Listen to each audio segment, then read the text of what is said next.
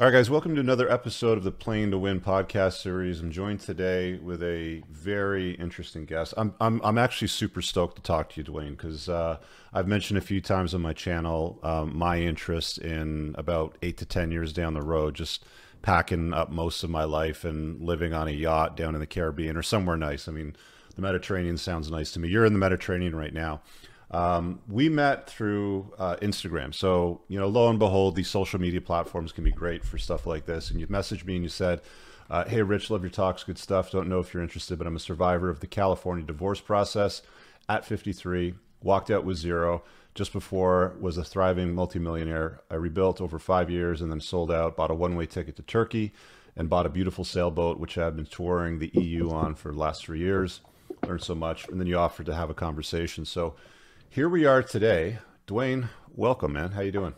Wow, Rich, thanks. I really appreciate you having me on your show because I see a lot of your videos and I've gleaned so much from how you approach the whole the new attitude of being male and also just surviving in this crazy world. And so thank you. And Yeah. Let me get you to kind of like frame the backstory, because I've had the opportunity to listen to a few of the podcasts that you linked for me, which sounded basically like your audio recordings telling a story, almost like a journal. I've watched yeah, a few of the videos on your YouTube channel. It's a small channel, but nonetheless, I wanted to see what you're all about, and I always want to check out potential guests to make sure that they're legit. So, can you give the guys a background on lead up to what got you to the sailboat in the Mediterranean right now? Because you were quite successful. You lived in California in a nice area of, yeah. town sort of thing. Had a Well, family, a wife. What all yeah. happened? Okay. I had a very definite plan growing up, and I was raised in a very strong family in Southern California, builders, and and I learned these trades very young. From the time I was 12. I was 15. I built my first house, of course, with a lot of supervision of my dad and my uncles. It was very family oriented.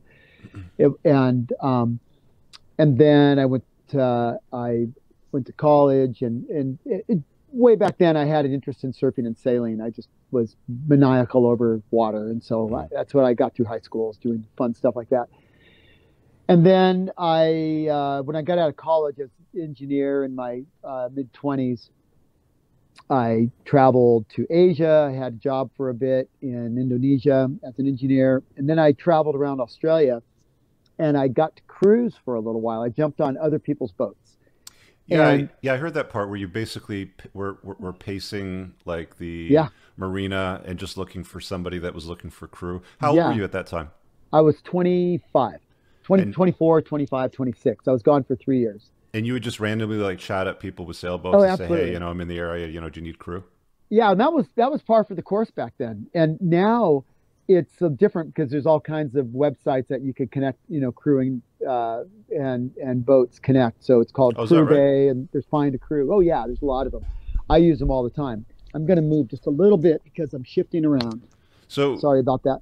And So so if you're as on I a said, passage where you need crew, you can actually go to a website and say, "Hey, look, I've oh got yeah, room for two guys. I'm traveling from here to here," and then you can basically source them out that way.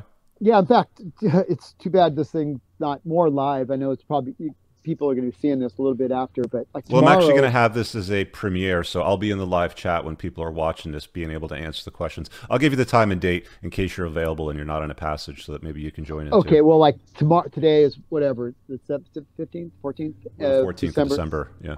and tomorrow hope I get waiting on a couple more repair items for the boat. But as soon as I get those, I've taken off for the Canaries. It's about a 10-day, 7 to 10 day passage, and I don't have any crew at the moment. Okay. And I put an ad on Crew Bay, is the one I use, and it's free for other people to sign up, or you can pay $5 a month or something and get the premium version. It's very cheap, and it's very valuable. I mean, it's a great platform, and I got a lot of crew from that, so that's one thing.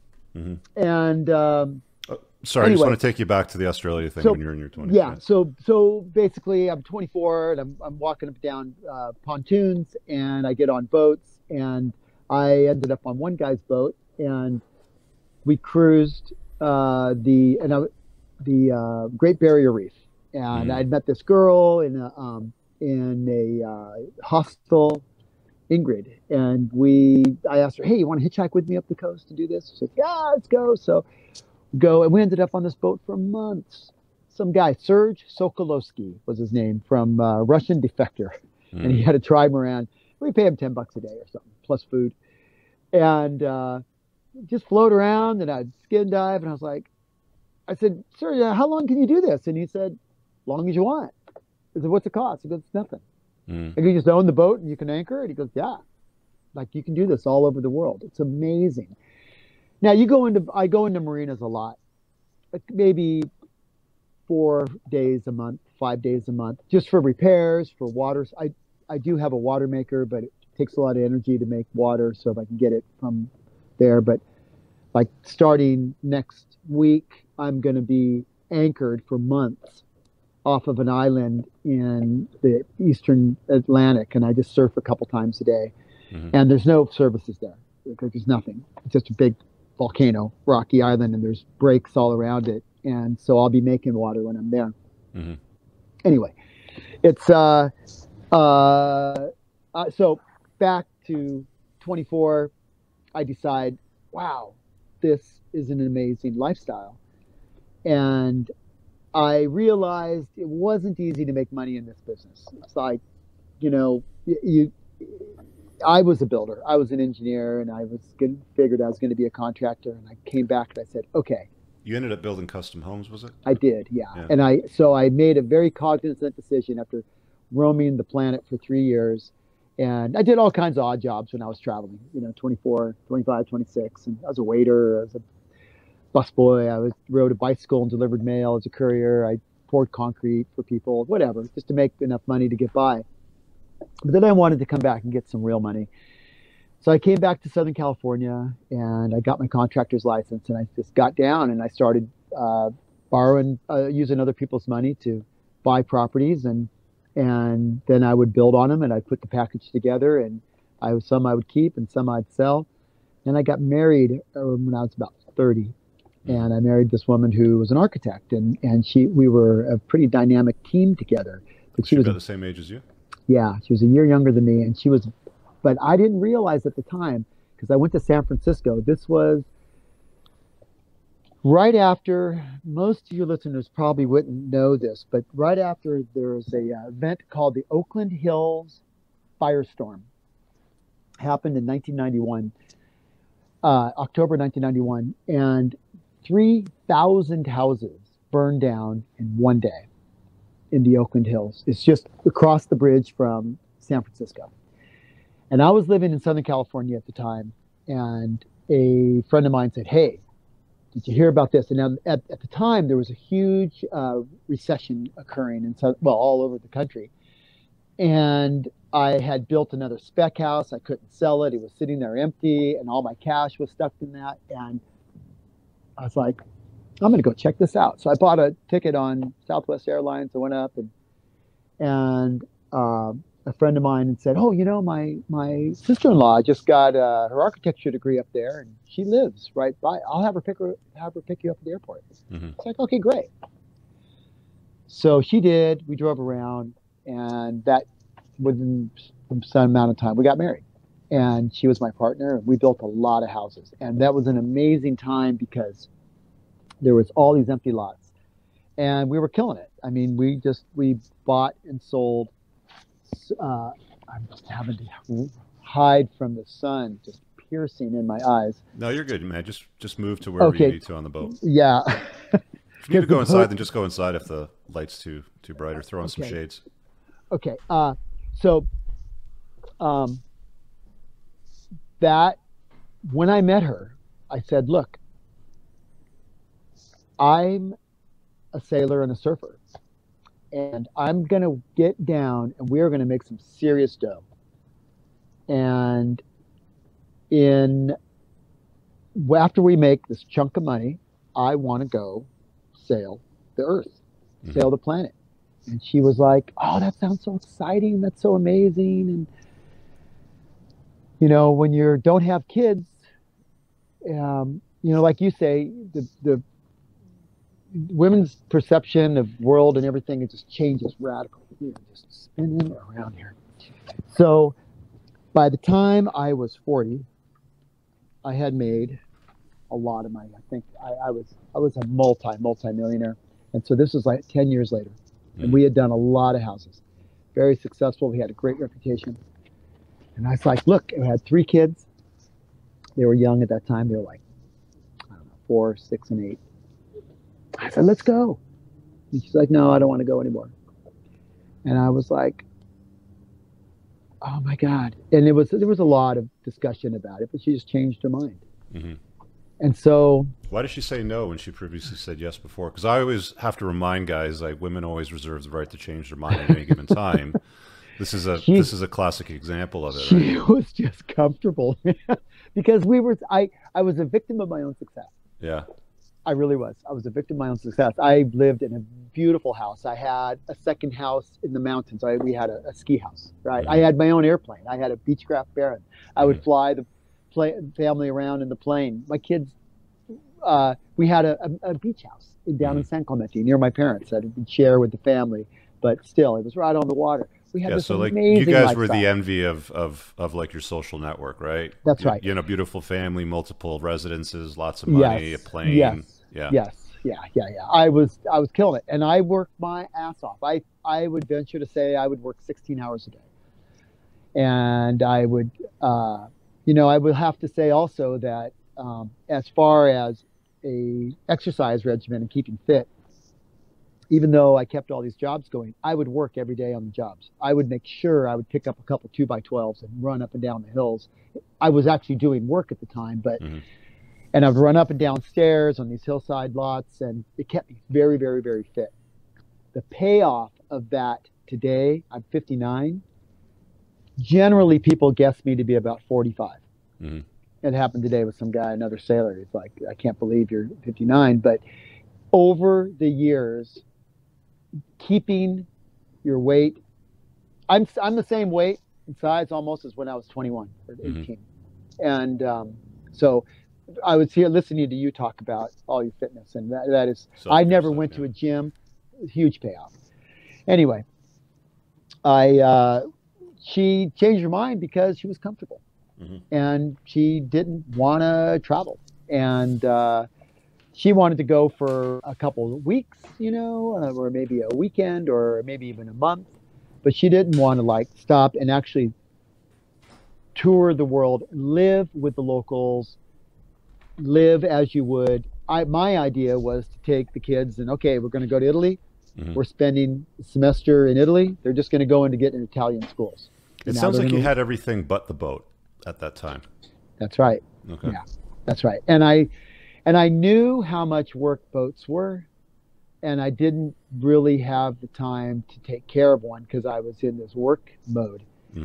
And then we started looking at boats, and then she went down, looked at me with them a little bit with me, and then she said, nah, not into it.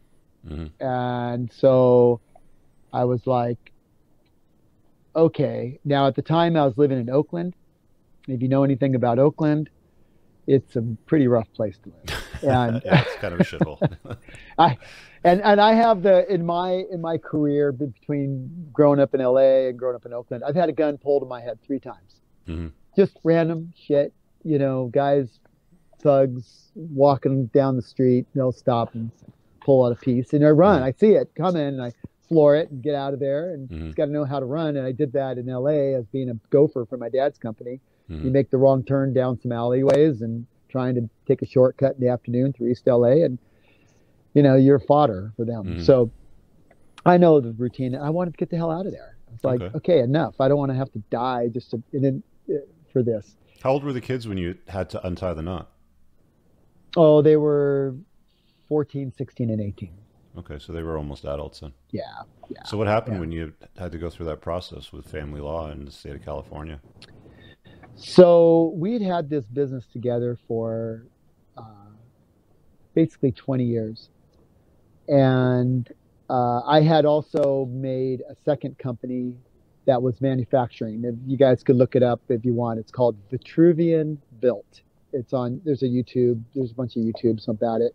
There's a guy, John Stanier, made a documentary. If you look him up, he's made, like, I think he made Rocky. He was the camera and producer guy, Hollywood dude. But he happened to be my neighbor at the time, and he watched what I was making. He said, "Hey, can I make a documentary about you on this? I just think it's interesting." So he did. So the result of that is on YouTube. And I made a machine that automated the production of houses in a net zero fashion. Almost no way. Like 3D house, printed houses where it prints the Yeah, house from the bottom but up? it didn't. Well, what we did is we took large chunks of foam and we cut them up, and then we machined them and milled them. But the software we made would image anything you could draw in 3D in AutoCAD. It would read it and then make a G code to cut it out. And then we wrote algorithms in order to optimize how to use all the materials. And so we wasted very little, and it was a very cheap and efficient way to build really straight, square, efficient houses, because your walls are 8-inch solid foam. And then you add cement or drywall on the outside to that. It looks like a regular house. So that's where you'd get those Spanish-looking houses in California, right? Well, I mean, any house. Made out of foam. You could do modern. You could do gingerbread. You could do Spanish. You could any house or any building that had walls or roofs, I could build. How much were both these businesses doing, by the way? Like, if you don't mind, like what was your net worth approximately when you went into the divorce versus after? Well, at my peak, I think my net worth, that was about 19, or maybe about 2000, one or two. I was probably worth 10 million. And then by the end of it, I was probably worth. We were just suffering the wrath of 2008, and everything declined a lot because I had most of my assets in real estate. I think I owned about 37 properties, but the net of that, I would get a pretty good income every year, but the gross value was about 6 million. Okay. Because it went down. Yeah. But I stopped working so much. I kind of semi-retired after I was 42. And then that's when I built this house manufacturing system. And so the manufacturing process never really made any money because I didn't charge. I mean, we only did it. It took me, I guess I worked on it for about 3 years. And to go through the beta testing, it gets a lot of failures. I had to build it, rebuild it 3 or 4 times, this machine, and I had to get approvals all over California. I had to go through destructive testing. I had to get, UBC codes but I built 40 structures with it. So I built a couple 100,000 square feet of walls and roofs. And it was, now this was 10 years ago. So money today, if I would have kept it all together, I sometimes do the math. I don't know, it might be worth 30 million today. If I would have gone up on the trajectory. So I'd done okay. And I was very happy. I was more than happy. And then one day, my ex-wife, I realized she'd been planning this for about 3 years. How did you know she was planning for 3 years? Because she was in charge of the books.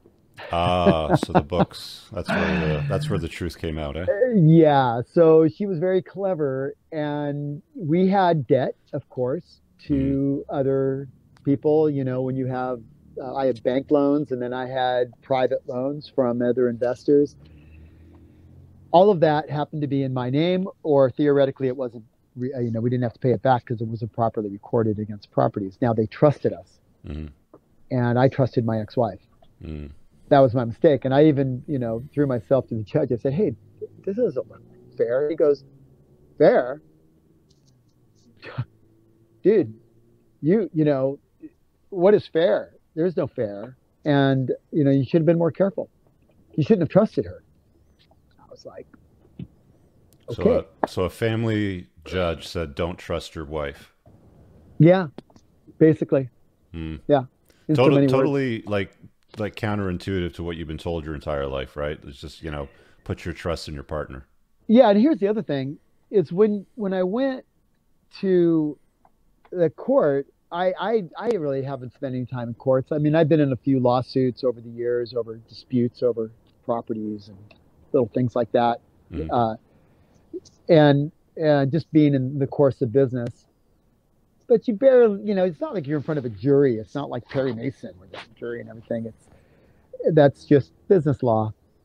Well, when I went to divorce law, into the divorce court, there's one guy, just the judge. Mm-hmm. That's it. And he makes all the calls. He makes all the calls. He can do whatever he wants. And my ex-wife was a pro. She wore a cute dress right up over her knee and some shoes that would, she was talking to the judge. The guy was like 65, good-looking guy. You could see he was a coxman in his day. And, he's retired from being a lawyer, and they put him on the stand. Mm-hmm. And in my town, in San Luis Obispo, there was 3 judges. 3. That's it. So you really can't change. There's no latitude. There's nowhere else to go. You just get what you get. Mm-hmm. And when she would go to walk up on the stand, she would stand up. He would almost come out of his chair like, "Oh, sit down," like point at the chair like he was pulling up the chair for it. Basically what you're saying. He was simping hard. He was simping for your wife. Oh yeah, he liked her, and he was like working it, man. Dressed, because I looked at her. I said, I didn't say it, but I just saw her. I go, "You never dress like that." Mm-hmm. It's like sexy conservative. Oh yeah. Yeah. And so she'd been coached, and I was like, "Oh my God, I am such a sitting duck here." Mm-hmm. And when I came up, he just kind of laid back, like, "Yeah, whatever. Let's hear your side of the story, bud."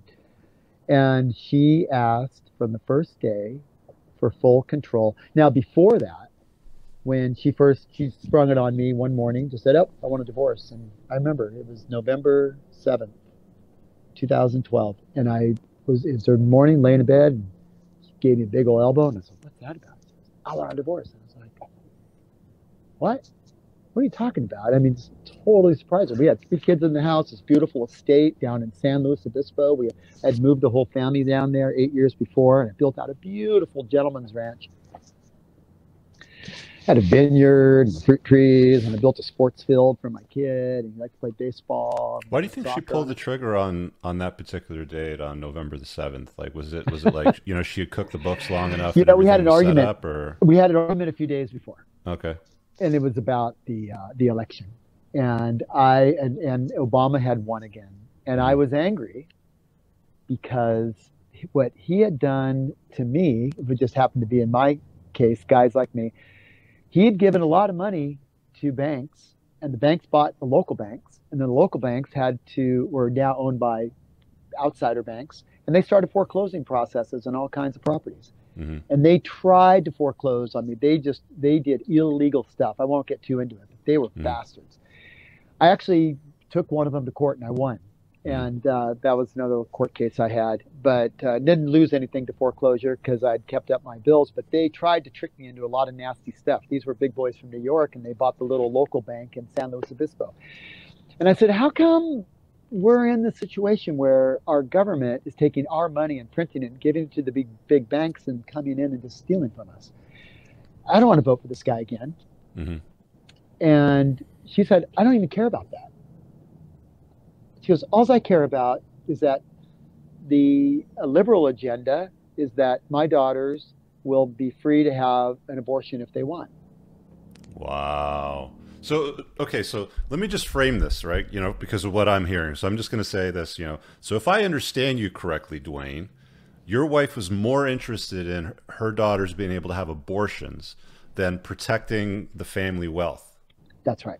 Right.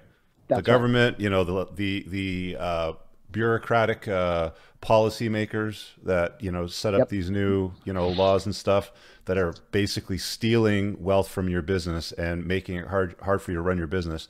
She gets mad at you because you wanted the other guy and she got the guy that protects abortion rights. Yeah, I think Dole was running against him at the time. Sorry about that. Just needed to clarify, but carry on. Yeah. Yeah, because a lot of these guys he was watching this, probably won't get the timing of all this. But yeah, that happened. That freaking happened. I remember sitting there and then, so we got an argument like the day after, and she said, I remember walking out, she goes, "Have a nice day going to work, honey." And I was like, "Have a nice day." Mm-hmm. I go, "Did you realize this is what happened?" Mm-hmm. Like, this is insanity. I got to put up with this crap for 4 more years. We were this close to getting our house foreclosed on. Mm-hmm. And I'm just killing myself. I had actually took jobs out of town so everybody could keep eating and I wouldn't lose my main house and my, some other jobs. And I had a lot of jobs going at the time. I had like I was building a 9-unit apartment complex and in a commercial building and a custom home and some other little things. And, just business as usual. And I was using my building system and then being a contractor and I was running around. I owned a fleet of tractors. I had an excavator and a backhoe and a bulldozer and all the big contractor toys. And and it just making ends meet, kids were in private schools. And she said, yeah, but I don't care. And I was like, wow. And I heard that. And I turned around. I got mad at her. I yelled. I never hit her, never got even close, 3 or 4 feet away. Nobody else around to hear us. But I got pissed off. I yelled. And then 2 days later, she said, I want a divorce. And I was like, what? Okay. Oh, what do you want that for that? So what was the outcome of the divorce when the dust settled, right? Like when the process was done, like what were you left with? What was she left with? How were you treated? How was she treated? Okay. So after like this happens in November, so I begged her for 6 weeks because we were together for Thanksgiving and Christmas and she was faking it the whole time, not to let the kids know that we were getting a divorce. Nobody knew.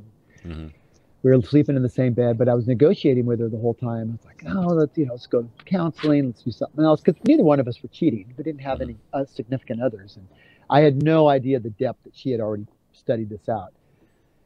And I always tell guys, like, women plan this out well in advance. I mean, 3 years, you might be hearing this right now and thinking, guys, wow, 3 years, that's, it's not that uncommon.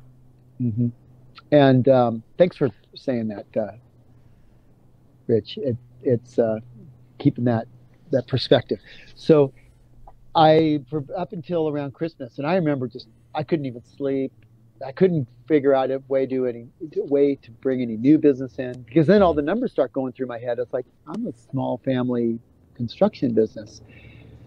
I talked to my accountant right away and I said, hey, if I go to half, do I have the leverage to go borrow like I used to? He said, no.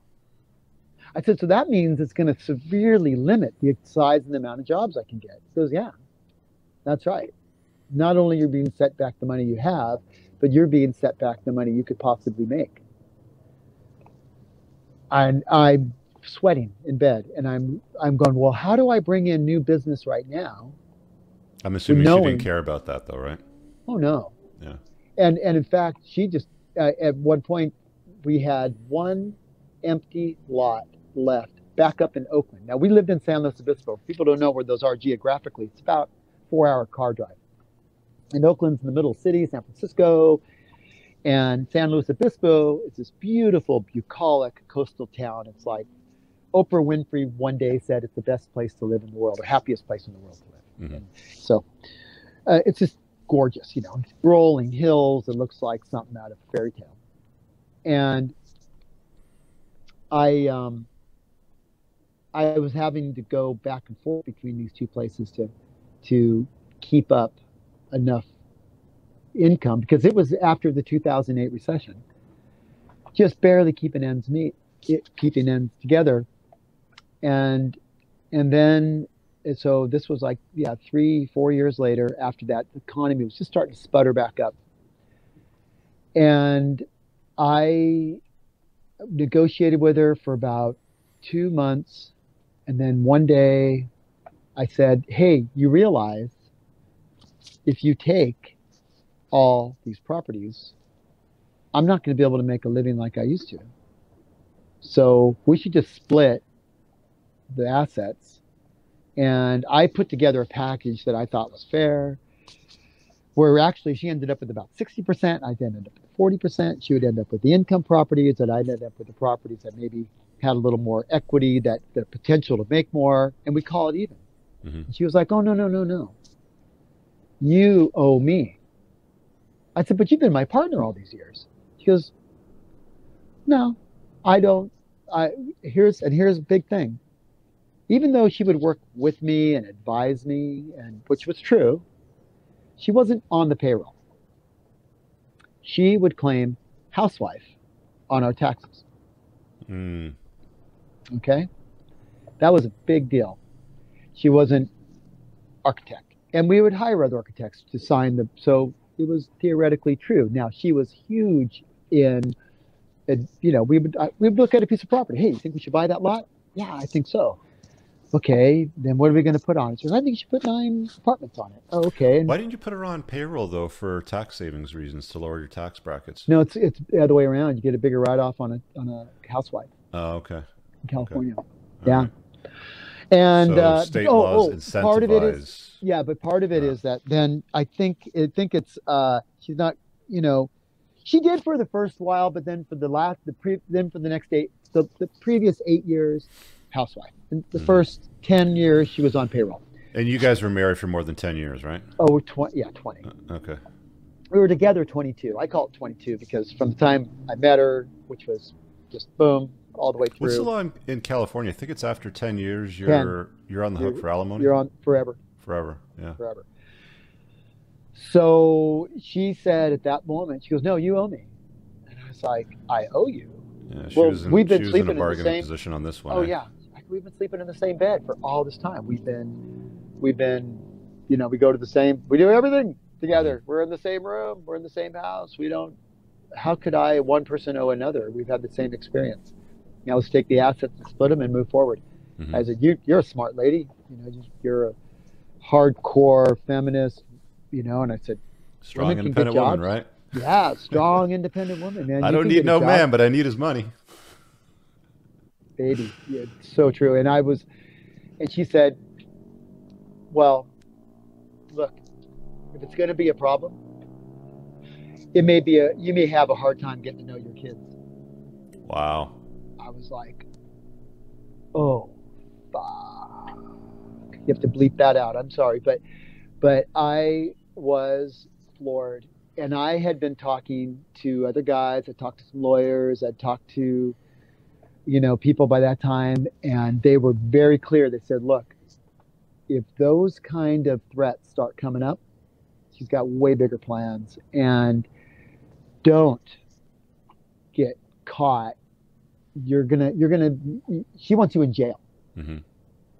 And she knew my buttons to push. I'd never been arrested. I don't have any tickets. I'd never been in jail. I'd never been in, I barely even had a speeding ticket. But I had, I'd get mad. And when I was a kid, you talk about fighting and stuff. When we were in high school, I'd fight. Mm-hmm. But I never hit anybody after that. But she had this, I realized then, she had this dialogue that somehow I was scary. Later, it would come up in depositions. She kept claiming she was scared and I was scary. Did this lead up to a false DV? Yeah.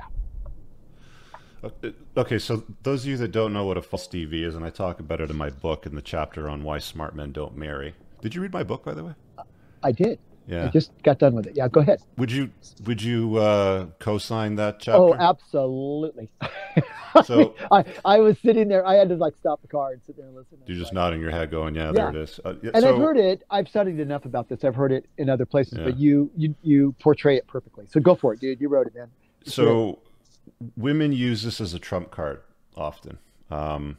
Terrible women. So let me just be clear on that, because it doesn't require any proof. And so I'll tell you a story. So this one guy was telling me that, he had come home from work. He's expecting to see his family and his kids. And as he walks in the front door, his wife is basically on the phone with the police saying, "We're really scared. He's threatening to hurt us. He has guns," and all this sort of stuff. And it's like 15 minutes later, 2 cruisers rip down the street. One of them parks on his front lawn, tearing up shrubs and stuff. And the other one in the driveway, sirens going. And he basically gets hauled away in handcuffs. They change the locks on the house, and he doesn't have access to the house, his kids, when the house sells, nothing, because she claimed he was a bad, scary man. He was a boogeyman, and bad things, were happening. They don't require any proof. It's just the allegation is plenty in most places in the world. Duane went through that. So what happened with the false TV charge? Like, what did she do? So here's how it went down. I realized when she said that I was like, okay, wait a minute. Those are not her normal words, because I've been living with this person for 22 years. So I'm very aware of when she's saying something threatening, because I've seen her deal with a lot of people. She handled a lot of our legal work, or at least set the strategy for if we had issues or whatever, as you do in business, just in business. And very crafty, very clever. And by the way, she came from a family, very broken family, where her father destroyed her mother in divorce in the late 70s in California. So her mother went from being a happy housewife, like Leave It to Beaver, to having to become an oncology nurse, changing bedpans in the middle of the night over a 2-year period. And she was 17 at the time when this happened. Her dad was the CEO of a Fortune 500 company known as Western Microwave. And they make bombs for the military. So now consider a man's, state of mind, a guy who last year your bomb killed 400 people at a whack. Got to do better this year. You got to kill 500. So this, to continue to keep him peaking at this, he would read books. His standard fare that he would talk about was The Art of War. And his daughters, he had 3 daughters. I married one of them. This is what they would talk about around the coffee table. And I didn't know anything about this. I was a deer in woods, man. I grew up just being a simple damn builder guy, and I wanted to surf and sail and have a good time. Yeah, you're a surfing hippie, right? Yeah, I was. And when you see my video, if you look at my video on Vitruvian built, you're going to see a guy who looks nothing like me now. I even look older then. We're going to hopefully get to that. Okay. So, all right. So when she started talking about me not seeing the kids, I was like, this is a huge red flag. Now, it's been 3 months now. You didn't know why at the time, but like the spidey senses were tingling, like, hang on, what's coming down the pipes here? And I said, hang on a second. The kids weren't home. I walked in the house. I packed a bag. I came back out, I got in the car, and I left. Okay.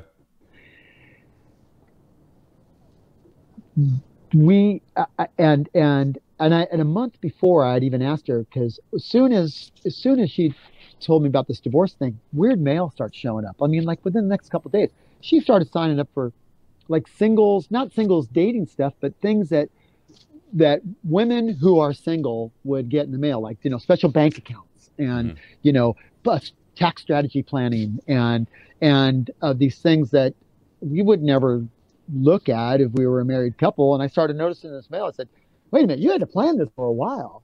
Like, this didn't just happen yesterday. Hey, you got to hit the road running, right? I mean, there's only so much sand left in the hourglass. She's only got her looks for so long. Yeah. And then as soon as, even during the divorce process, man, she went out, she got full work over from forehead to pussy. Just the whole thing worked over. I saw her later in court. Her face is a little bit deformed. She landed herself a wealthy guy now. It's another story, but she worked it hard. Yeah, it spent some money there. And she's a good looking lady too. She always was. And she never lost it really. So, but at one point I said, we haven't touched each other in months. I go, what are we doing? I go, are we dating others? I mean, do you go out all the time and I'm separate? She goes, I don't care what you do. I said, really? She goes, yeah. She goes, I don't give a shit. We're done. We just have to exercise this out as efficiently as we can to retain as much of the wealth as we can and not fuck this up. And I was like, oh, okay. So I didn't start dating, but I was like, in my mind, I was like, oh, okay. So we're done. We can date others. And so I left, and there was a woman who I knew, and I called her up, asked her for a ride from where I flew to in the airport. I really just wanted to get away. And she picked me up, and I'd never touched her before. And I asked her, I said, can we hang out? Like, she's a single woman. She's like, yeah, for sure. So we started hanging out. We had a good time. And she knew I was just coming out of this divorce. Well, my ex ended up having a guy follow us, take pictures, and she gave that to my kids later. Nice Even lady. after, nice, yeah, to juice them up a little more. Yeah. So anyway, that happened. But so what happened with the DV charge? Okay, so DV. So I'm out of the house. She puts a big pile of shit in she puts it in my hangar, my airplane hangar. She purges everything out of the house that she thinks is mine, which is just my clothes, some skis, some sports gear, and she dumps it in the hangar. So I'm looking at all the stuff. I'm like, okay. And there was a pair of my daughter's skis in there. So one day I drove by the house. I was going to put the skis, not even on the property, but at the front mailbox. Well, she happened to be out there. And I live on this big estate, 10 acres out in the country. The kids were kind of up the driveway. And I said, here, I ended up with these. These are Madison's, she says. Maddie was 18 by this time. We're just turning 18. And she says, you're not, get the hell out of here. I don't want to see you. And yelling at me. And I yelled at her back. And just had words. I didn't even step on the property. I was on the street. And I got in the car and I was in a huff and I was pissed off and I drove away. She went to the judge the next day and said, he came at me and I was scared to death. And boom, restraining order. Now I can't be near my kids. I can't be near the house. I can't now. And then was finally, we got to the first day of a hearing. Okay. So now she asked for a decisional hearing by the judge. I don't know what you call it exactly, but so we end up in front of the judge and I have a lawyer by this time. And she walks in and spends about 3 hours on the stand telling the judge why she should have 100% management control of the company that we've had together for 22 years. And I was just sitting there like shell-shocked. I was listening to her. Did you ever think for a minute that he would give it to her, or you're like, this isn't going to happen, just let her, no fucking way. Yeah. No way. I kept looking at my lawyer like, what? Now, it came to halftime, and she threw all kinds of allegations out at me, and she even said, oh, by the way, if I get control of this company, I have every qualification to run it. I am, I have a degree in architecture and I've been his partner for 22 years. And I used to be pound nails and I know how to order the concrete out of the truck. And by the way, I have 3 guys who have agreed to put their license up if he leaves. And she named them. And one of the guys, I knew of all 3 of them. And one was friends of her dad, another guy was just some random dude, and another guy was a friend of like the family. And I just sat there and I was like, really? Those guys could do my job? I by this time I'd even gotten a patent, and I was lecturing on the college level about building technology. I was considered a building technologist. That's the name they did. So I would talk to architecture students and engineering students, and I would talk to green, what's the word in college? But the greenies. And so I had, I was like, really? This is all going to replace me? I was like, okay. And then I went to lunch. They broke for lunch, and I called my accountant. And he had just been through a gnarly divorce that took him 4 years, and he had finished his. And he was my partner for 25 years because we owned a lot of income properties together. Another part of what I did is I had put together syndications and raised money, and we bought apartment buildings all over California. It was very successful. We did really well with that. And so my accountant was my partner in that. And I told him, hey, this is what's going on. He goes, oh, don't worry, this is just D-Day. It's going to get better from here. And I said, well, do I even want this company? And he was like, well, just go in there and give it your best shot. So, okay. So I go back. Yeah. And so I go back. And I said, look, Your Honor. So you march back into the slaughterhouse. Yeah. And it's like, and my lawyer actually looked at me and said the same thing. He goes, I don't really know you that well because we're just starting this process. Like I maybe known him a couple of weeks, Mm-hmm. and he'd seen my numbers. I thought it was just going to be a matter of just like saying, okay, here's the assets, Mm-hmm. who gets what, and let's go from there. Mm-hmm. That's what I thought it was going to be.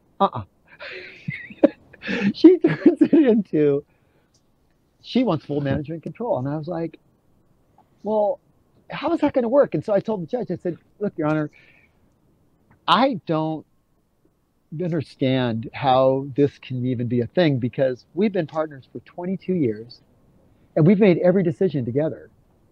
And now we're going to be at odds with each other. And one guy's going to tell the other guy what to do. Mm-hmm. I go, that sounds like a recipe for disaster. So he hands over control. Within 2 days, he writes a letter, says she's got all control. So then first thing. So she's got the kids. She's got Yep. the assets. She's got the house, which you've moved out of. Now she's got the business. Yep. And so now I was in the middle of building out a handful of projects, which I really wanted to finish. Mm-hmm. And I actually, one of the houses was for a guy named Dr. Cherry. And and now, okay, I'm going to take you back 10 years. And this is kind of interesting, especially for a lot of guys in America and California. Around the 10-year mark of marriage, she and I were arguing a lot Mm-hmm. about where we should live. She wanted to stay in the city. She wanted to be the cool city girl. And I wanted. Do you think that's a coincidence that at the 10-year mark where she knows that you're on the hook for lifelong alimony, that she became a little more disagreeable? Oh, it's no question. She knew what she had. I knew what she had. Okay. I'm no dummy. I knew it was a stake, but we had a great life. We were living in Oakland. We were. I wasn't super rich, but I did good. And I wake up every morning and have jobs to do, and very well respected. And we were helped build the little elementary school in our town, and okay. all the good stuff. And kids all running around all the time, so I kind of lost my train of thought. We were you were talking about 10 years back with this guy that you had to build a house for. So because we're arguing, she wants to go see a shrink. Mm-hmm. Go couples counseling. Mm-hmm. Okay. So we go, and turns in she convinces them that I have the problem. And I'm sorry, I'm not laughing at you. It's just like, see, I was right again, but yeah, go ahead. Yeah, I have the problem. I have the problem because I'm angry because I was like, look, we got $10 million. How much more can we, just put that in a freaking simple 6% thing, or even 10, or we don't have to put in anything. We own properties. I mean, they're spitting out cash, and it's like we don't need to have a second and third house if we just have our one house, and I'm there all the time. And I always was going to put my moniker of success to myself was that I get to see my house in the daytime. Mm-hmm. Because I work from before sunrise to after sunset. Every morning I'd wake up at 6. I'd be the first one down at the lumber yard and make sure everybody's going to have enough materials to do what they need to do. Yeah. And then when I come home at night, and once in a while we had a little fun. I'd sneak home because I live very close to all my jobs. You get a little nookie in the afternoon. That was fun. It was great. And then we get to go on 3-day vacations to the mountain house. And once in a while we take off a few weeks and go to things. It was great. It's like, but at 10 years I was like, how much more do we need? Mm-hmm. And let's do some different things. Let's go explore the world. I haven't seen the rest of the world. I haven't seen Europe. And I want to do this when my kids are small. Mm-hmm. And that's when the resistance started. And I was like, what is going on? So she said, oh, you're not happy. We got to go see a shrink. So we went together. Mm-hmm. And then after a while, she was like, I'm just frustrated trying to explain to this guy and to her why we should do this now. And I probably wasn't the best communicator, whatever. They convinced me I should go on Prozac. They put you on antidepressants, eh? Yeah, and I did not want them. I was like, I'm not depressed. Yeah. I'm pissed. Yeah. I did. I told him. I just want to go on a sailboat from time to time, man. That's my medicine. I don't need these pills. Well, yeah. Well, I wanted to park all the jobs we have and Yeah. take the kids and introduce them No, to the got rest it, of the man. world. Yeah, totally. But Yeah. instead you got put on like antidepressants, right? Because you're, Yeah. imagine that you're married. You've done the right thing your entire life. You've raised a family. You've built a business. You're loaded. You've got a plane. You've got multiple houses. You got vacation houses, and it's like you just want to sail a boat, and you go to a therapist, and the guy's like, "Here, take these pills and shut up." Dude, I wasn't even asking for life. I was Yeah. asking for a year. Yeah. 1 year. I said, let's just go for a fucking year, and we'll find a boat somewhere. I don't know. I'll figure it out. Yeah. I figure everything else out. I mean, my God, I've done all this stuff. I've built houses on hillsides in the middle of winter. I'm starting to get some wind from your mic. I don't know if you can move closer to the cabin. Okay. So how's that? Yeah, that's better. Sit on my toolbox, even better. So I realized, okay, so this is classic. 8 years more go by. Oh, we moved, by the way. Mm-hmm. After that, that was part of the deal. I said, all right, you want me to go Prozac? Tell you what, I'll make you a deal. I'll take your Prozac, but we're moving to Central California. Mm-hmm. That's the deal. Because that'll be like a halfway, and I'm going to call it my boat. Mm-hmm. So I bought 10 acres, 1331 Tiffany Ranch Road. Look it up and see how beautiful that property is. It's on, realtor.com or whatever. 1331 Tiffany Ranch. Yeah. And it's a gorgeous place. I've built so many beautiful places. From beginning to end, by the way, my production flow of my life over 30 years, on an average of every 120 days. So think where you were 4 months ago. What are we now? We're December 14th. So that'd be August, September, October, November, December. So from August 14th, where were you? Middle of summer. And now it's December 14th. August, September, October, November, December. Yeah. In that time, every 120 days for 30 years, I would produce a property like that and put it on the market. Is that it there? That's it. Yeah, you can see it from the sky. And if you go on like the realtor.com thing, you can see there's probably beautiful pictures of it all built out. Yeah, it's in a Oakland, ranch. Tiffany Ranch Road in San Luis Obispo. Yeah. It's a ranch, yeah. Anyway, so, it's, but that's what I did. And so I said, look, let's move down here because then I can call this. She agreed to that. Yeah, she agreed. Yeah. So we went. So, I mean, you're all spaced out on these antidepressants. Yeah.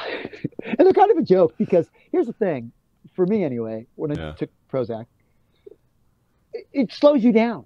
It slows you down. It makes you fat. It takes away your sexual desire. It does a lot of things to you. Yeah. And actually, I was still having sex was fine. It didn't really slow that down for me. Mm-hmm. But it definitely, like if a bomb went off behind me, boom, you need to turn around and go, what the fuck? Let's fight back. Less. You give a shit. Yeah. And I was like, why is this good? And so I was like, whatever. And I tried to go off of them sometimes, and it's horrible in your brain. Mm-hmm. Anyway, this guy, Dr. Cherry, is a renowned shrink in the Bay Area. And he actually runs a place called the Thunder Road Clinic in Oakland. It's where a lot of wayward kids end up. And so he kind of sets policy on that. So his name is, he's a upstanding guy. And so, of course, we go to him. And all right, so we take the drugs and then we move away. I do want to talk about the boat, Duane, and I've got like 25 minutes left because I got to hop on another call. So I just wanted to make sure we have enough time to talk about the boat and the new lifestyle too. So I'll get you there. So I end up 8 years later, I get this phone call and I get, hey, somebody I know needs to build a house up in Oakland. And I needed the work because of the middle of the recession. And so I did these plans and I bid them. I don't even know who it's for. It's this beautiful house. in Oakland or in Orinda, modern. And the guy finally gets the bid, and then he calls me, and he says, "Hey, I got your bid. It's amazing. It's like $1.5 million." Mm-hmm. And he says, and I start listening. I go, "Hey man, I recognize your voice." I go, "Wait a minute. Your plans say Schwinn Cherry." I go, "You're David Cherry. You're my old shrink." Oh. He goes, "Yeah." I was like, "Oh, that's your wife's name, Schwinn." He goes, "Yeah." So we hyphenated Schwinn Cherry. I'm like, "Okay." And I said, "Well, wait a minute. Is this okay? I build your house?" He goes, "Yeah, if you want. I mean, are you okay with it?" I said, "Yeah, whatever. So it's a good house, and I need the money, and so let's do this." So we do. Yeah. 18 months goes by. One day I walk into his house, and it's like 80% done, and I just look like hell. And he goes, "What's the matter?" I said, "I'm getting a divorce." He goes, "Oh my God." Now, the thing is, when you build someone's home, you get to know them better than anybody else. Like better than their shrink would. Because people confide things in you when you build their home that they wouldn't even confide in anybody. Learn? Well, how he treats his wife, how he thought about marriage, how he perceives himself to his kids, his relationship to other people, because people present themselves that way through their homes. How they want their car to be seen in the driveway, how they, and even pitting themselves against their spouse. Like, "Dwayne, don't you think this fork knife would be better on this side than that side?" Even though his wife wants it on the other side. It's like, "Oh, you're going to use me for your battles? Fight your own battles." Okay. It's quite the lesson. Yeah. So this happens all the time in custom home. Was it a home do building. as I say, not as I do sort of thing? Yeah. Okay. Yeah. So then I started looking at this guy going, "You're the one who was counseling us?" Yeah. Okay. That day I walked in, I said, "What's up?" I said, "I'm getting a divorce." He's like, "Oh my God, that's horrible. I'm so sorry." "Well, can you finish my house?" I said, "Yeah, I'll get your house finished." So after I finished it, last day, he gives me my final payoff check. And I said, "Hey, come here. I want to step off your property." We walk over, and I said, "All right, this is the property line, right?" I go, "I'm done with your house, right?" He goes, "Yeah, it's beautiful. I love it. Everything's perfect." Okay. And I said, and you and I have no more business after this. Yeah. I said, "All right. So hand me the money." So he gives it to me off the property. And I said, "Now, okay, I want to ask you something now that we're neutral men standing on neutral property. Do you think you did the right thing 8 years ago, prescribing me that after you know me now?" And he said, "No." I said, "Thank you." So basically, he had the wool pulls over his eyes because now he got to know me mano a mano building his house, right? And how I managed stuff. And sure, I'd yell at the drywall hanger some days, like, "What the fuck are you doing? You're upside down." Blah. But he knew some people just don't respond any other way. And then he saw the stresses of spending a couple $1,000,000. It's the hardest thing you'll ever do in your life, probably the biggest asset you'll ever own. And he got nervous too. And many times I had to calm him down. So then he was like, "Oh, I got it." He realized he'd been juked by the system.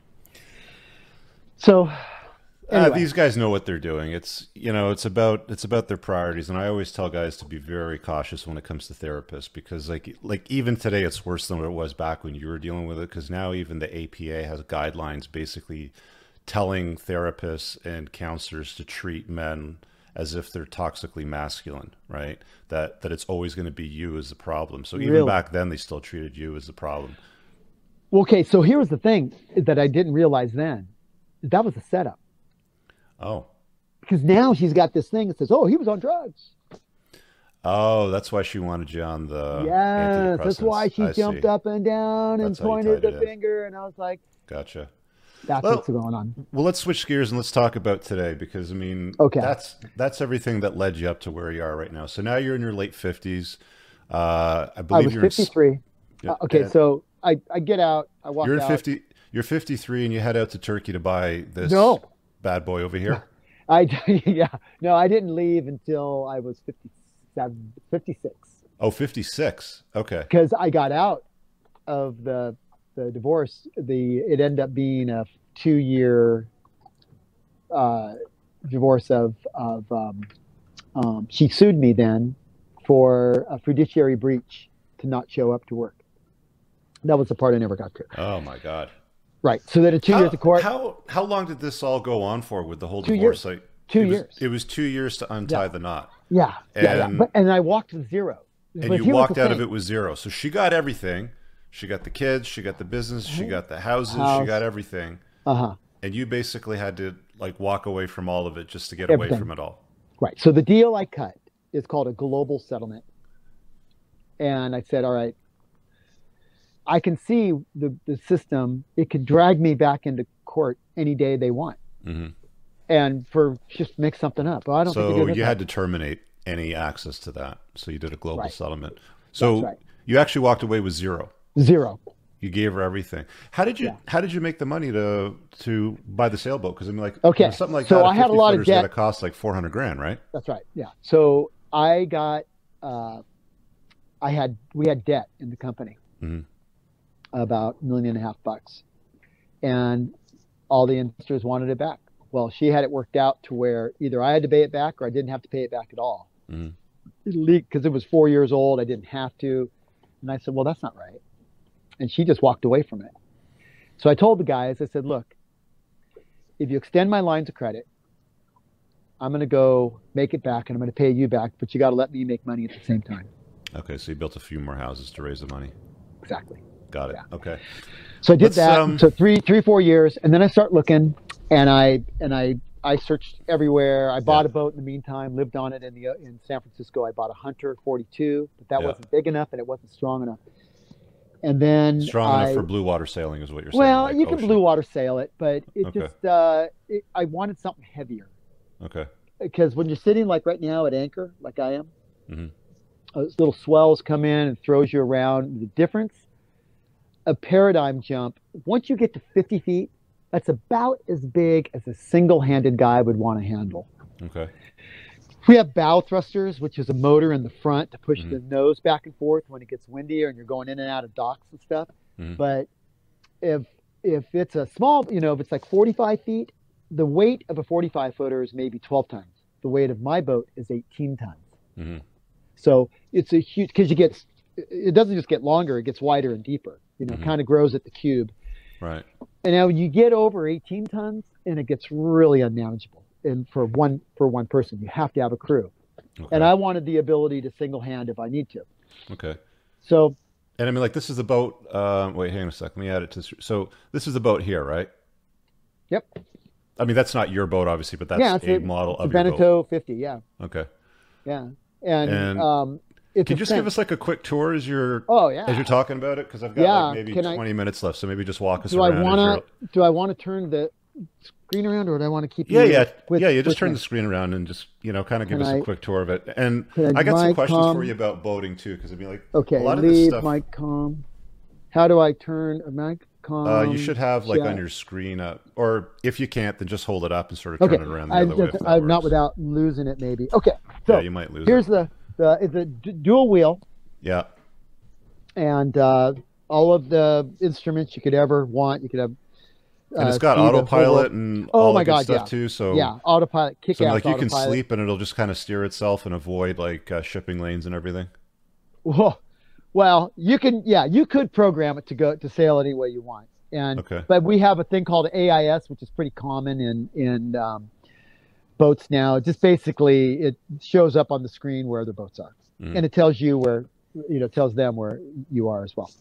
Let me walk you up on the bow and show you around. So that's the actual cathedral of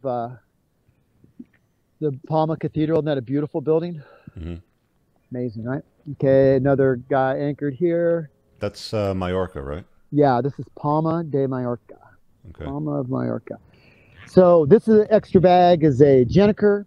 It's got a single jib. It's a sloop design. It's about 65 foot tall mast. What does the boat cruise at in like, decent winds? Like, I notice a lot of sailing videos that I watch, like they're usually doing like 6 or 7 knots. They seem to be pretty happy. Yeah. Yeah. If I got it tooled up and the wind is perfect and it's nice long reaches, like this summer, my son came and we sailed from Rome to Sardinia together, just me and him and the dog. And we had the Jenniker up the whole day, and we were averaged 8.5 knots. Mm-hmm. That was an amazing run.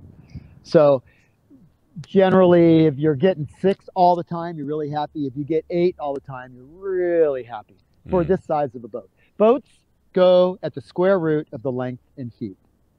And a boat like you're on, I mean, it's basically a house on the water. So it's Exactly. like you see the racing boats where it comes up on a hydrofoil and it's like blasting across the waves doing like 70 knots sometimes. Not even close. Like this is like really designed to comfortably plow through the ocean. And well, because you got so much shit you need to bring, right? Yeah. I mean, just for example, look at the size of this anchor. Well, you can't see the anchor because the anchor's in the water. Yeah. But in this compartment, it's a bunch of chain. I have 150 meters of chain. Right. It like weighs so much, and it's a tank. Right now, you can get it like moving living along. on a boat? What's it like living on a boat? Like, is it awesome. like a dream or? It's beautiful. It's like what's the best part? My bed is always there, and people, everybody, especially in the Mediterranean. Well, everywhere you're going to sail is a sailing community, right? Mm-hmm. You would not believe how many people here dream of doing this, but they don't do it. So I'm like almost rare. There's in the world, I think there's only maybe 10,000 cruisers. I don't mean people who sail on the weekend, and that's nice too. It's all good, but to actually. What's a cruiser, if you can define it? Is that somebody that's like pretty much always living on their boat? Yeah, you're full-time. You're living on your boat full-time. Yeah. That's your home, and you're working your way around the world. Are you single now, or do you have like, like a woman in your life, women in your life, or? Yeah. What's that like? I mean, you just kind of like go into port and you just, go for a drink and you see who's there and you chat them up and take it from there? Well, that happens. And I had a girlfriend on here for a while, for about 1.5 years. And that was the English one, the Yogi? Uh-huh. Yeah, okay. Exactly. Yeah. And she was awesome. And, but she wanted to run her business from land. So I see her sometimes and we're still friends. We have a great relationship, but she's definitely she doesn't want to sail around the rest of the world. She doesn't own a piece in your business. She's not going to steal kids from you. It's comfortable. Yeah, nothing like that. And I've had other, I meet girls and some of them stay for a week, some for a month. You meet people on, there are dating kind of websites where you talk about where you might go and people reach out like to Tinder me a lot. for sailors? Yeah, kind of. Yeah, it's actually, kind of. But they really want to sail, so So I mean, if you got a boat, then you're in a good position to say, hey, I'm going to do a passage from here to here. So let me ask you this question, because I don't know if you're familiar with this channel. It's called Sailing Doodles. I haven't seen that one. So this guy Bobby was a pilot, and I think he had a heart condition or a stroke or something like that, so he wasn't able to fly. So he's like, fuck it, I'm just going to buy a boat. And I've been watching his channel for the last couple of years, and all he does is he basically does these passages with women. And he's got this rotation of different women that show up on the boat. He never indicates in the videos whether or not he's intimate with them, but I mean, like you get but I mean, like you get the gist that something's going on. But he's got this constant rotation. And I've reached out to him. I said, hey, dude, I've been watching your channel. I do this podcast. I'd love to have you on to sort of talk about this life. But he won't confirm a conversation because I'm guessing he wants to keep it on the down low, right? Or maybe it's because of stuff that I talk about. But like, what is sailing lifestyle like? In that sort of environment? Like, are they basically just like dealing with different women from port to port and they're just having like a smash fest and they go through another rotation, or like, what's that like? Some guys can, that can definitely happen. That's a nice boat you're on, man. But that's a really nice interior. Yeah, I was going to show you the inside. I'll answer that a little bit. So this is my camera gear. I have a big old long range lens. So because everything's far away on the boat. This thing is really cool. It's an entertainment center. Yeah. I'll pull this out of the way. It's my dog. It's Athena, and push this up. This is a lot of fun. It's got it pops up out of the center. It's TV. It's okay. TV and then it's got a nice surround too. Sound. Killer galley and. All the food you could ever want to keep. You can keep cases of beer in there. Like under the floors is the water makers under here, and I got storage. How many staterooms? There's 3. So this is a set of bunk beds, which I just keep it, put your crap in there. Sometimes I have 5 or 6 people on board, and that's fine. And then we use it as a regular bunk room. And this is bathroom. This is a nice stand-up shower, lots of hot water, almost never run out. Mm-hmm. And then this is a double bed, and mirrors everywhere. They've very clever the way they've designed everything. Is that a French boat, by the way? Yeah, it is. It is, okay. You can tell. Yeah. And then this is the master. And that's at the bow. Yep. All right. I love my bed. The best part about being on here is this bed is always there waiting for you. I go out and party, or I'm sleeping, or I surf, or you just take everything you have with you everywhere you go and see the whole world. And your like your boat's basically your house, and your dinghy is essentially your car, right? Yep, that's right. And you can stay in you can stay in marinas, which I just did for the last week, in fact, because I had to do some work on the boat. And it costs. This is a really expensive place. This is probably one of the more expensive marinas in all of the. What does it cost a night? Europe. During the wintertime, they were charging me 60 euros a night. Mm-hmm. So a couple thousand a month. But that's do you have to really pay anything expensive. to anchor? No. You don't. So I mean, if you have an anchorage, you just drop anchor. Yeah, you're good. But storms come, man. You better find a good anchorage. Now, but most of the time, it's not an issue. And the other thing is, like, this lifestyle, there's always, like, where I'm going to go next week, I'll be down in the Canaries, and I'll drop anchor. And because I have this setup where it's easy for people to hang out and be outside and be part of the. Do you have curtains where you can seal it to keep the weather out? Oh yeah. Yeah. And so people come over to my boat. It's a very social place. Like, you might think, oh, yeah, I get that vibe. It's like, you might think it's isolated, but it's not isolated at all. It's very community oriented. People will row up and they'll tie off their boat, other dinghies, and we'll have a party, and I cook all the time, and I make dinners, and we have the sound system on this thing is off the charts. I wish I had like another half hour to an hour to talk to you about this, but I've got to wrap up because I got to get ready for this next call. But I wanted to ask you this: maintenance on a boat, because one of the things that really strikes me about the cruising lifestyle is whenever I'm watching videos on YouTube, shit always seems to be breaking. It's like it's like the motor's broke. Like I noticed in one of your videos, you had to pull out the motor and get it rebuilt. That cost 20 grand, put it back in. Like you basically have water makers, you have refrigeration, you're making electricity, you have to store electricity, you have sewage. It's a house on the water. Yeah. How much, like, within the course of a month, how much time do you spend every month maintaining the boat? Because I'm really curious about that. Probably about 3 or 4 days. 3 or 4 days straight. Yeah, just over, not straight, but. Does that include raising sails, lowering sails? Putting sails away? No. This is just fixing stuff that has to be fixed. Like, so you've got 3 or 4 days in a month that you're fixing shit constantly. Yeah. You're always fixing something. And shit breaks all the time. Yeah. Oh fuck yeah. So that's about 13% of your month you're spending fixing shit. Yeah. You got to know how to fix stuff, and this keeps a lot of boats. So I mean, like, you got to be a plumber, an electrician, general handyman, or you pay people. Oh, there's plenty of guys that'll do it for a fee. It's not hard to find people to work on a boat if you're in these marinas. Right. But it's going to cost you, man. If you got a lot of money, I mean, hey, these big super yachts, guys just pay people to do it. Yeah, but I mean, a 50-footer, is basically a one-man job if you're on it 3 to 4 days a week. Let me ask you one more question. Yeah. Are you familiar with solar-powered yachts, like companies like Solar Yachts and Aquion and all that sort of stuff? Yeah. What do you think of those? Like, does that solve much of the problem of maintenance plus, raising, lowering sails and waiting for weather? No. In fact, because I mean, the only downside is this: it's hard to store enough energy to motor a long way. Yeah, that's what I understand, because as I'm doing the research, like, it seems like if you want to cruise constantly, you're doing it at like less than 5 knots, maybe 3 or 4 knots, which is kind of pointless, right? It's scary. It is pointless, and it's scary because if you get close to the shore, there's been a handful of times when I am so glad I have an engine. I was down in Morocco, man, and I was swinging into rocks. I was gonna hit the rocks, and God damn it, you better have a great engine. Right. right now. Now, what if your batteries are low? Right. Like, no. Well, those boats have a generator on them, like the have a diesel generator. you can Okay. turn on, You and can, then you can yeah. recharge the batteries if the sun's not giving you enough juice. If it's a I love cloudy electric. day.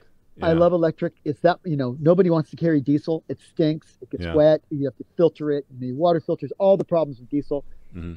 And they have, we've had them forever, and we still haven't solved all the problems with them. Mm-hmm. So electric, I would say double thumbs up. I would not poo-poo it. I think they're probably still in the learning phases. Mm-hmm.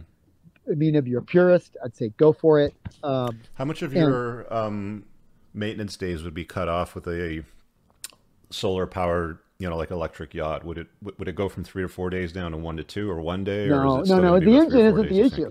No. The engine's not the problem. I never think about my engine, except when I replace it. I never think about it. No, it's all the little shit. Water maker, refrigerator, washer, dryer. Refrigerator, motor stops. This stereo, I've replaced it 3 times. The speakers corrode out. The wires get corroded. There's motors. These are motorized winches to pull. Those motors fail. The gearbox fails. The hinges. The under the water, the barnacles grow. You got to go and scrape it. Scrub the bottom. You got to repaint it. I spent an hour under the water 2 days ago scraping the bottom. Did you do that with scuba gear, or do you have to come up for Yeah. I mean, you could, but it takes an hour to scrub the bottom. Do you do it by hand, or do you have that by hand device that spins around and scrubs it off for you? I detailed the prop is what I did. Okay.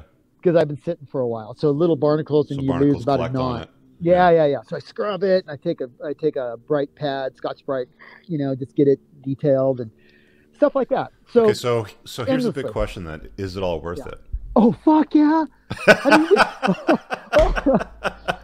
And that's one of my things. Mark Manson. Have you read Mark Manson stuff? Yeah. Okay, so he has a chapter in there about fuck yeah. Okay. If it ain't fuck yeah, I ain't doing it. Yeah. And so that's my dating profile now, by the way, too. And so does crazy shit, and to answer your question about does crazy shit happen more with women on boats than anywhere else? I don't think any more than anywhere else, because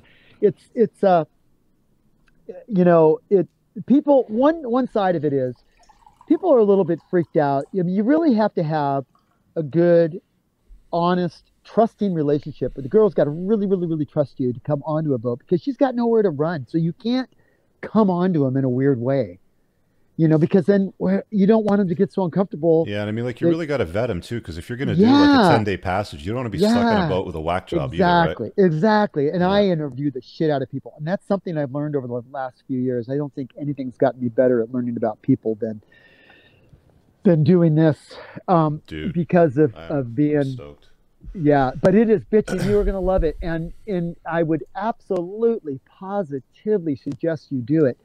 So, and I don't know if I can give myself a plug. Yeah, I was just going to say, before we sign off, follow Duane's Instagram. Yeah. It's grateful_travel. He also has a YouTube channel, which is linked in his link tree, and some interviews, or not interviews, but like some podcast recordings that he's done for himself. Is there anything else that you want to shout out to before we wrap up? So I would love to have people on in the summer, and actually all during the year. And you can, I can take you or a group up to 5 people, and I'm going to do in the Canaries this summer. I'm going back to Greece. So if a bunch of guys or a couple of couples want to come on, give me a shout. I can give you the tour of a lifetime for a week. How much does that cost for a week, roughly? A couple grand a week. I'm going to take you up on that, man. Yeah, it's a bargain. Relative, you go buy a boat and do it, you realize, but I just love doing it, right? This is not a retirement program for me. I mean, I'm retired, but cool. You will not make money doing this on a boat, but I just love having people on, the right people. I vet them out. So, and the best way for them to find you is just to DM you through Instagram? Yeah, exactly. Okay, guys. There you go. Duane, I really want to thank you for carving out some time and sharing your own personal story and, getting vulnerable on some of that shit, because that was some weird shit, by the way. Yeah, thanks. And I mean, the light's fading, so it's not going to work for very long for us here anyway. But great story. Loved hearing about the sailing lifestyle. I will definitely stay in touch. If anybody wants to connect with you, find him on Instagram. And hey, if you want to sail the Mediterranean, He seems like a good guy. I'm certainly going to be open to it if I can travel soon. Thanks, Okay. brother. Thanks a lot.